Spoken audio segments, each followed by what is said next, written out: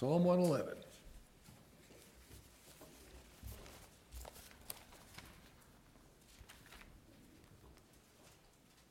Praise ye the Lord. I will praise the Lord with my whole heart in the assembly of the upright and in the congregation. The works of the Lord are great, sought out of all them that have pleasure therein. His work is honorable and glorious, and his righteousness endureth forever. He hath made his wonderful works to be remembered. The Lord is gracious and full of compassion. He hath given meat unto them that fear him. He will ever be mindful of his covenant. He hath showed his people the power of his works, that he may give them the heritage of the heathen. The works of his hands are verity and judgment. All his commandments are sure. They stand fast forever and ever, and are done in truth and uprightness. He sent redemption unto his people. He hath commanded his covenant forever. Holy and reverend is his name. The fear of the Lord is the beginning of wisdom. A good understanding have all they that do his commandments. His praise endureth forever. Let's pray.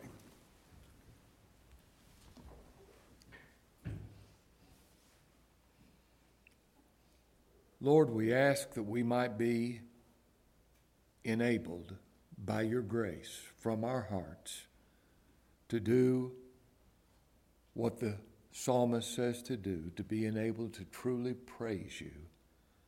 Lord, enable us to enter in to this psalm. And Lord, we ask in Christ's name that your gospel would be preached in the power of your Spirit. We pray that you would speak. Oh Lord, we desire for you to speak to our hearts from your word. Grant us your presence.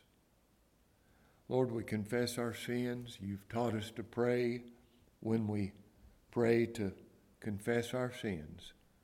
And we confess our sins. We pray that we might be cleansed, forgiven. We so need you and your help and your grace. Grant us a worship service for Christ's sake. In his name we pray. Amen.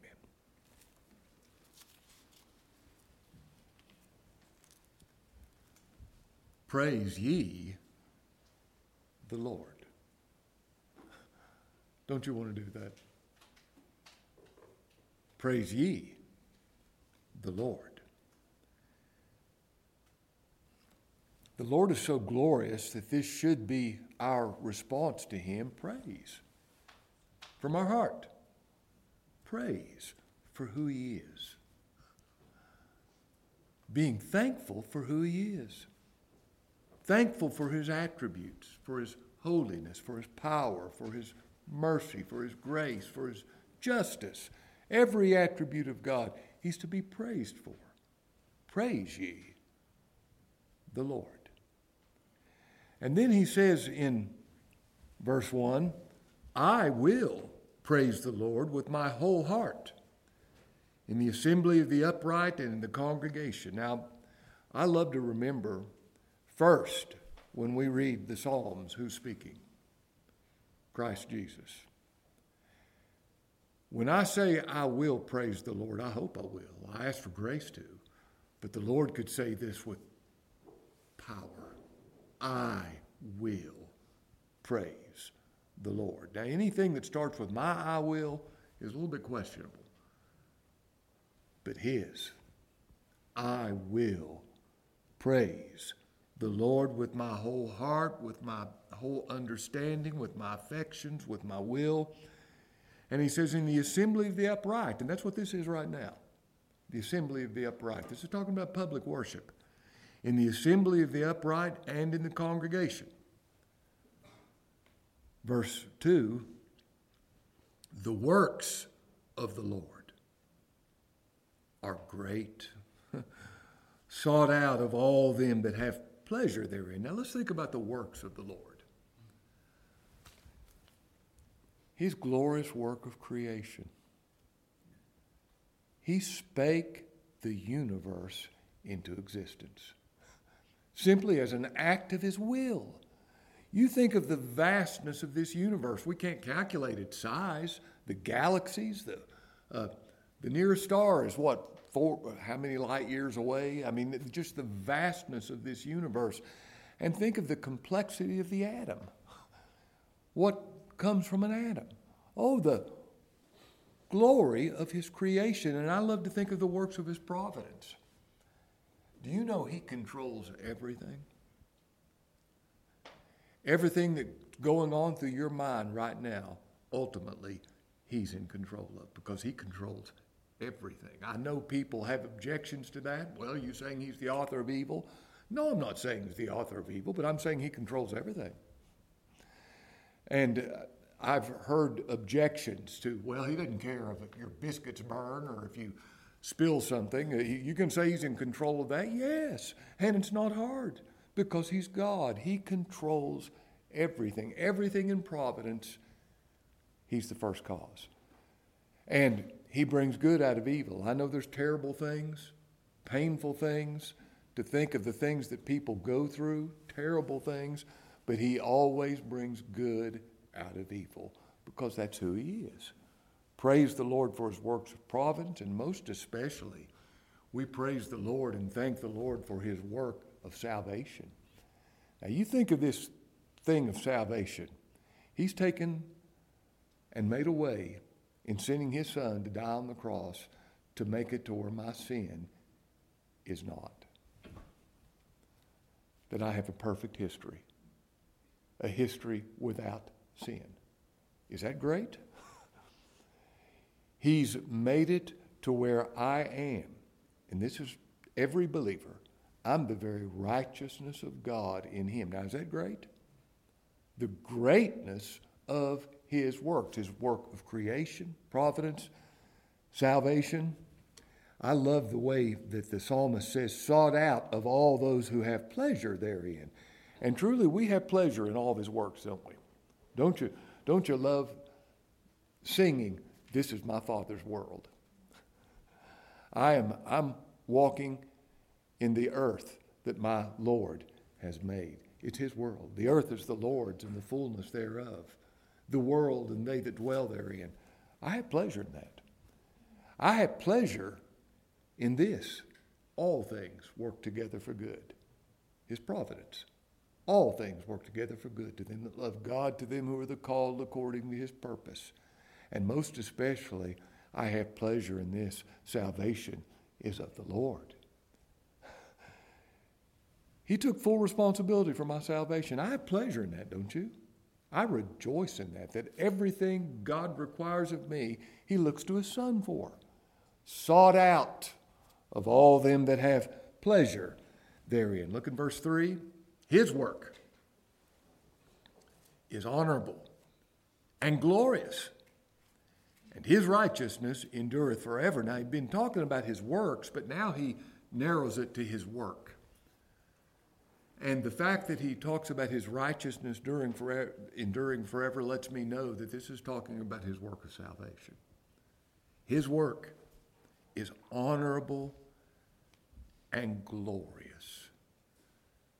His work on the cross is honorable. He honored his Father. He honored his Father's law. He honored every attribute of God.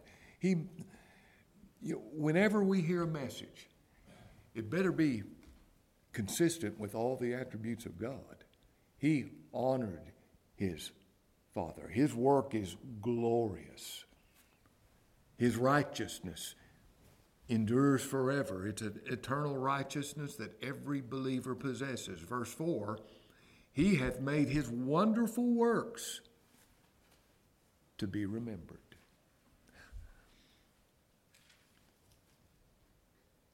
I love to remember in the beginning, God created the heavens and the earth. That's to be remembered. This is to be remembered. All things work together for good. Doesn't matter what it is. All things work together for good. To them that love God, to them who are the called according to his purpose. That's to be remembered. Most especially, his work of salvation is to be remembered. I think of what Jeremiah said in the book of Lamentations. He said, "This I recall to mind."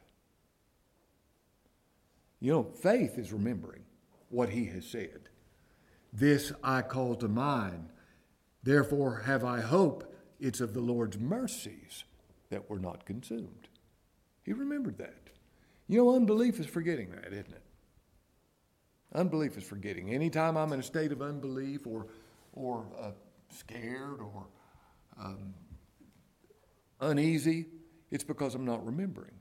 When I remember, like he said, "This I recall to mind. It's of the Lord's mercies that we're not consumed. His compassions fail not." The work of the Holy Spirit is to bring all things in remembrance.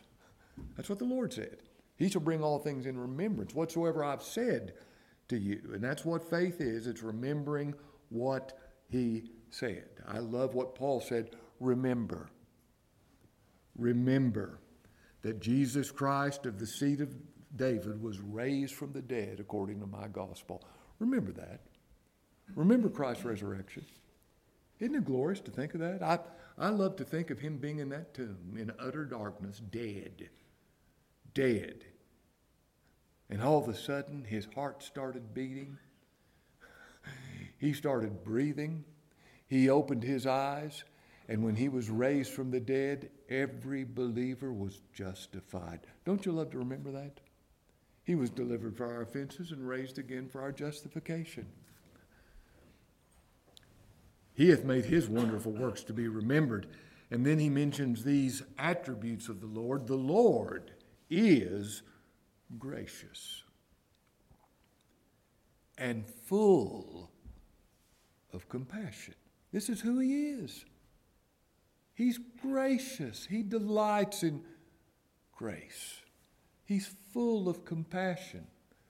You know, people have hard thoughts of the Lord. Well, he's gracious.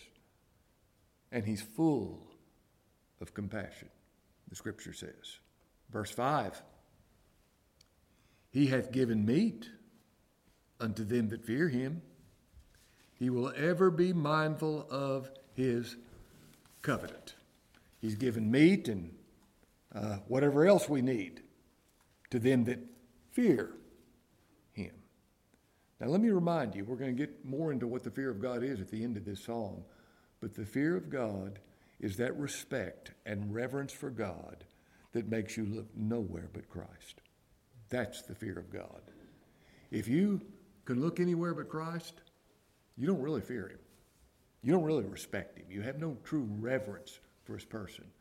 But if you know who he is, you're afraid to look anywhere but Christ alone. That is the fear of God.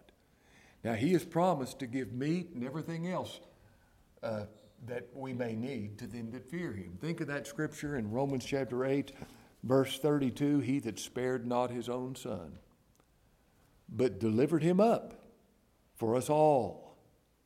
How shall he not? What can possibly prevent him from freely giving us all things?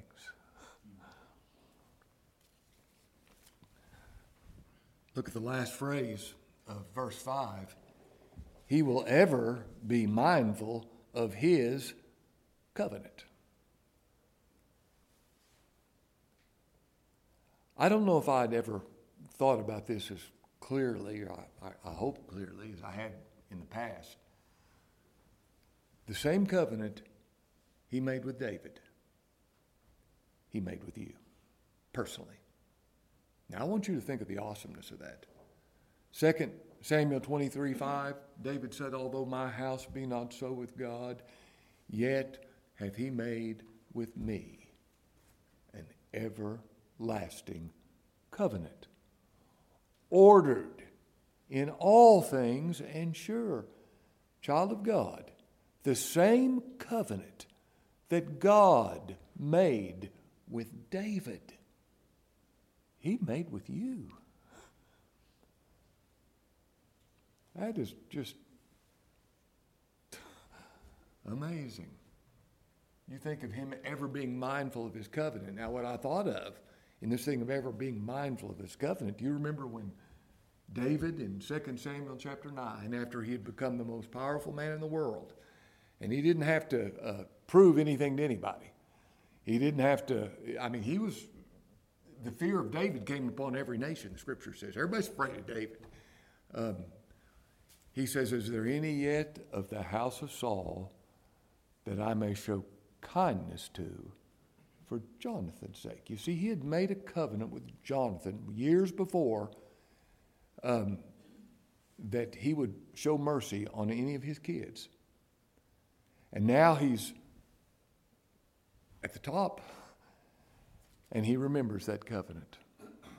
He's ever mindful of his covenant. There is no time when he looks at me apart from and outside of that covenant, ordered in all things and sure.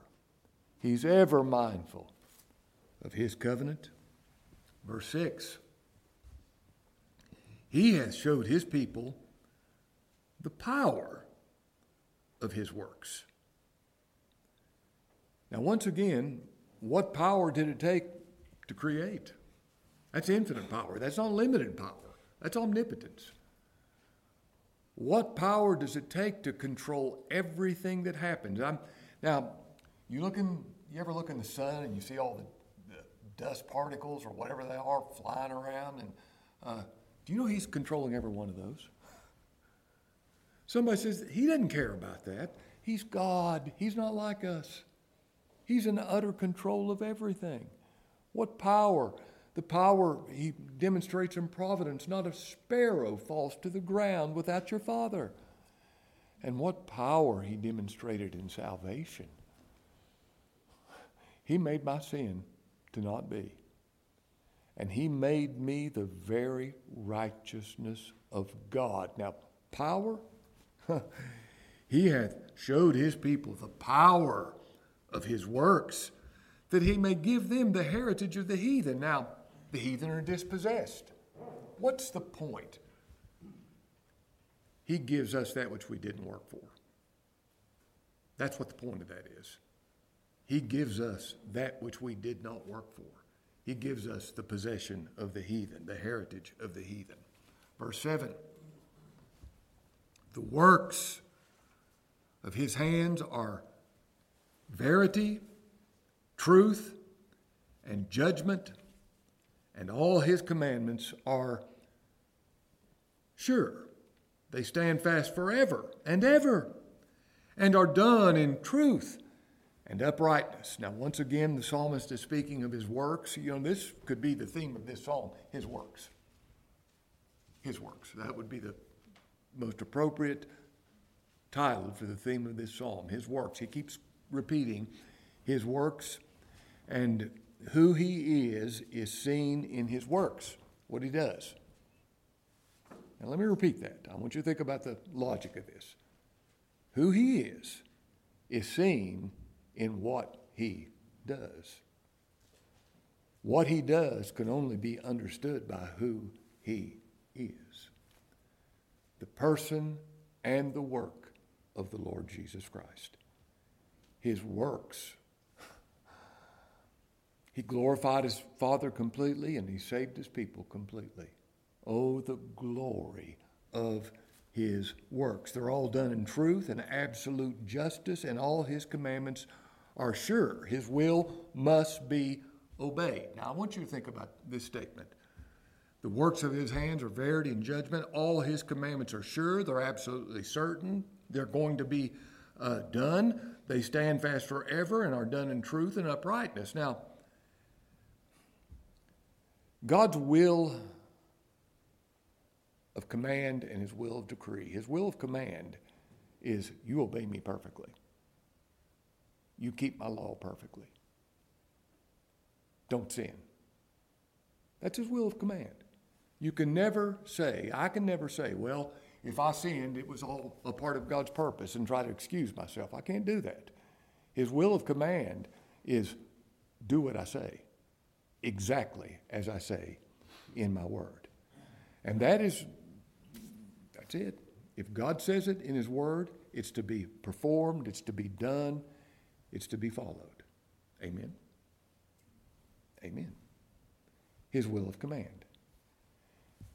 Have you ever kept his will of command? Have you ever not lied? Have you ever not coveted? Now, his will of command, we love it. It's glorious. We want to keep it. We haven't. Haven't kept one commandment one time. 10 commandments. Somebody says, well, I've kept one. You don't know what they mean then. You don't see the glory of his commandments, the exceeding broadness of his law. But his will of decree is always kept. Not one time is there that his will of decree is not done. Whatever he purposed, it takes place.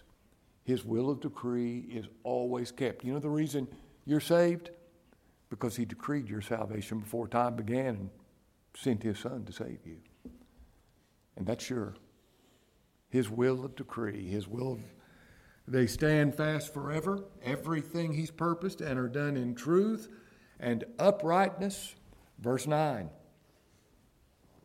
He sent redemption unto his people. Who are his people? The elect. That's easy enough. Those whom he chose before the foundation of the world.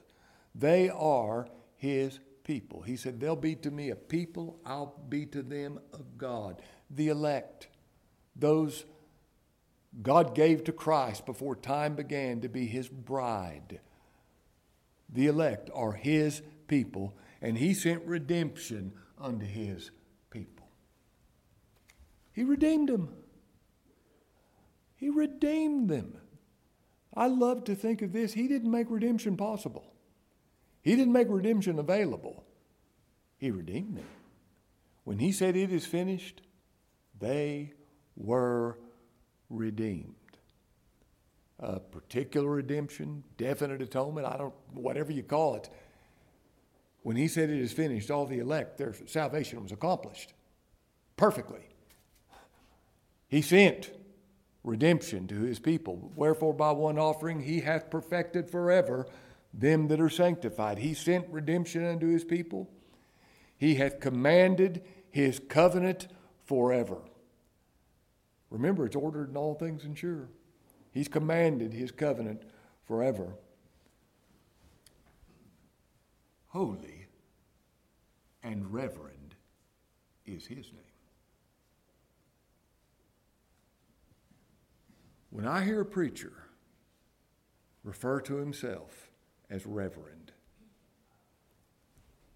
how creepy. I don't know what else to call it. How evil. How arrogant. To be revered. I'm Reverend Norbert. Oh, that's gross. That's contrary to everything that is true. Holy. Preachers call themselves by their titles. Holy and reverend is his name. His name is his attributes. Oh, his justice, his holiness, his otherness, his sovereignty, his grace, his omnipotence, his omniscience. He knows everything. His omnipresence, every attribute of God. Holy. I love that word, holy. I love it. He's other. He's not like me. He's not like you. There's none like him. Holy and reverend is his name. Do you believe that? I do. Holy and reverend is his name. Now he says in verse 10, the fear of the Lord is the beginning of wisdom. Here's where wisdom begins. The fear of the Lord. You know, that's in the Bible a lot. Proverbs, Psalms, the fear of the Lord is the beginning of wisdom. The fear of the Lord that's expressed by faith in Christ. Now, somebody who looks to Christ only fears God. That's why they do it. And in doing that, they respect the Lord. They respect him. If I don't have faith in Christ, I have no respect for the Lord. I have irreverence. I don't respect him for who he is. But if I look to Christ only, if right now I'm trusting Jesus Christ as my righteousness before God, my actual righteousness before God, my sin payment, my redemption, he only is all my salvation. When I do that, I'm showing respect and reverence for God. And here's what is amazing. I look to Christ like Abel. The scripture says with regard to Abel, God had respect for Abel and his offering. Now this thing of respect, I would say that as far as an emotion goes, if I would call it that, the way we feel about people, if somebody has no respect for you, it really bugs you, doesn't it? It bugs you. You dislike it. And let me say this, everybody ought to be respected. Everybody, you ought to treat everybody with respect all the time. I ought to treat everybody with respect all the time. Don't be a disrespectful person. There's nothing more ugly than being disrespectful. But to think that the God of glory has respect for every believer. The fear of the Lord is the beginning of wisdom. Here's where it begins. No wisdom apart from this. The fear of the Lord is the beginning of wisdom. Look what he says, a good understanding have all they that do. Now notice his commandments is in italics. The translators thought that would be a good way to understand this verse of Scripture, but really it takes away from the meaning of it. A good understanding have all they that do have the fear of the Lord. What a blessed thing it is by the grace of God when I can fear the Lord and have this respect for him, this holy and reverend is his name. His praise. And this psalm started with, praise ye the Lord. I will praise the Lord with my whole heart in the assembly of the upright in the congregation. His praise endureth forever. You know what we'll be doing in heaven? And it's not going to be phony. It's not going to be forced. In heaven, his praise endureth forever. That is the employment of heaven.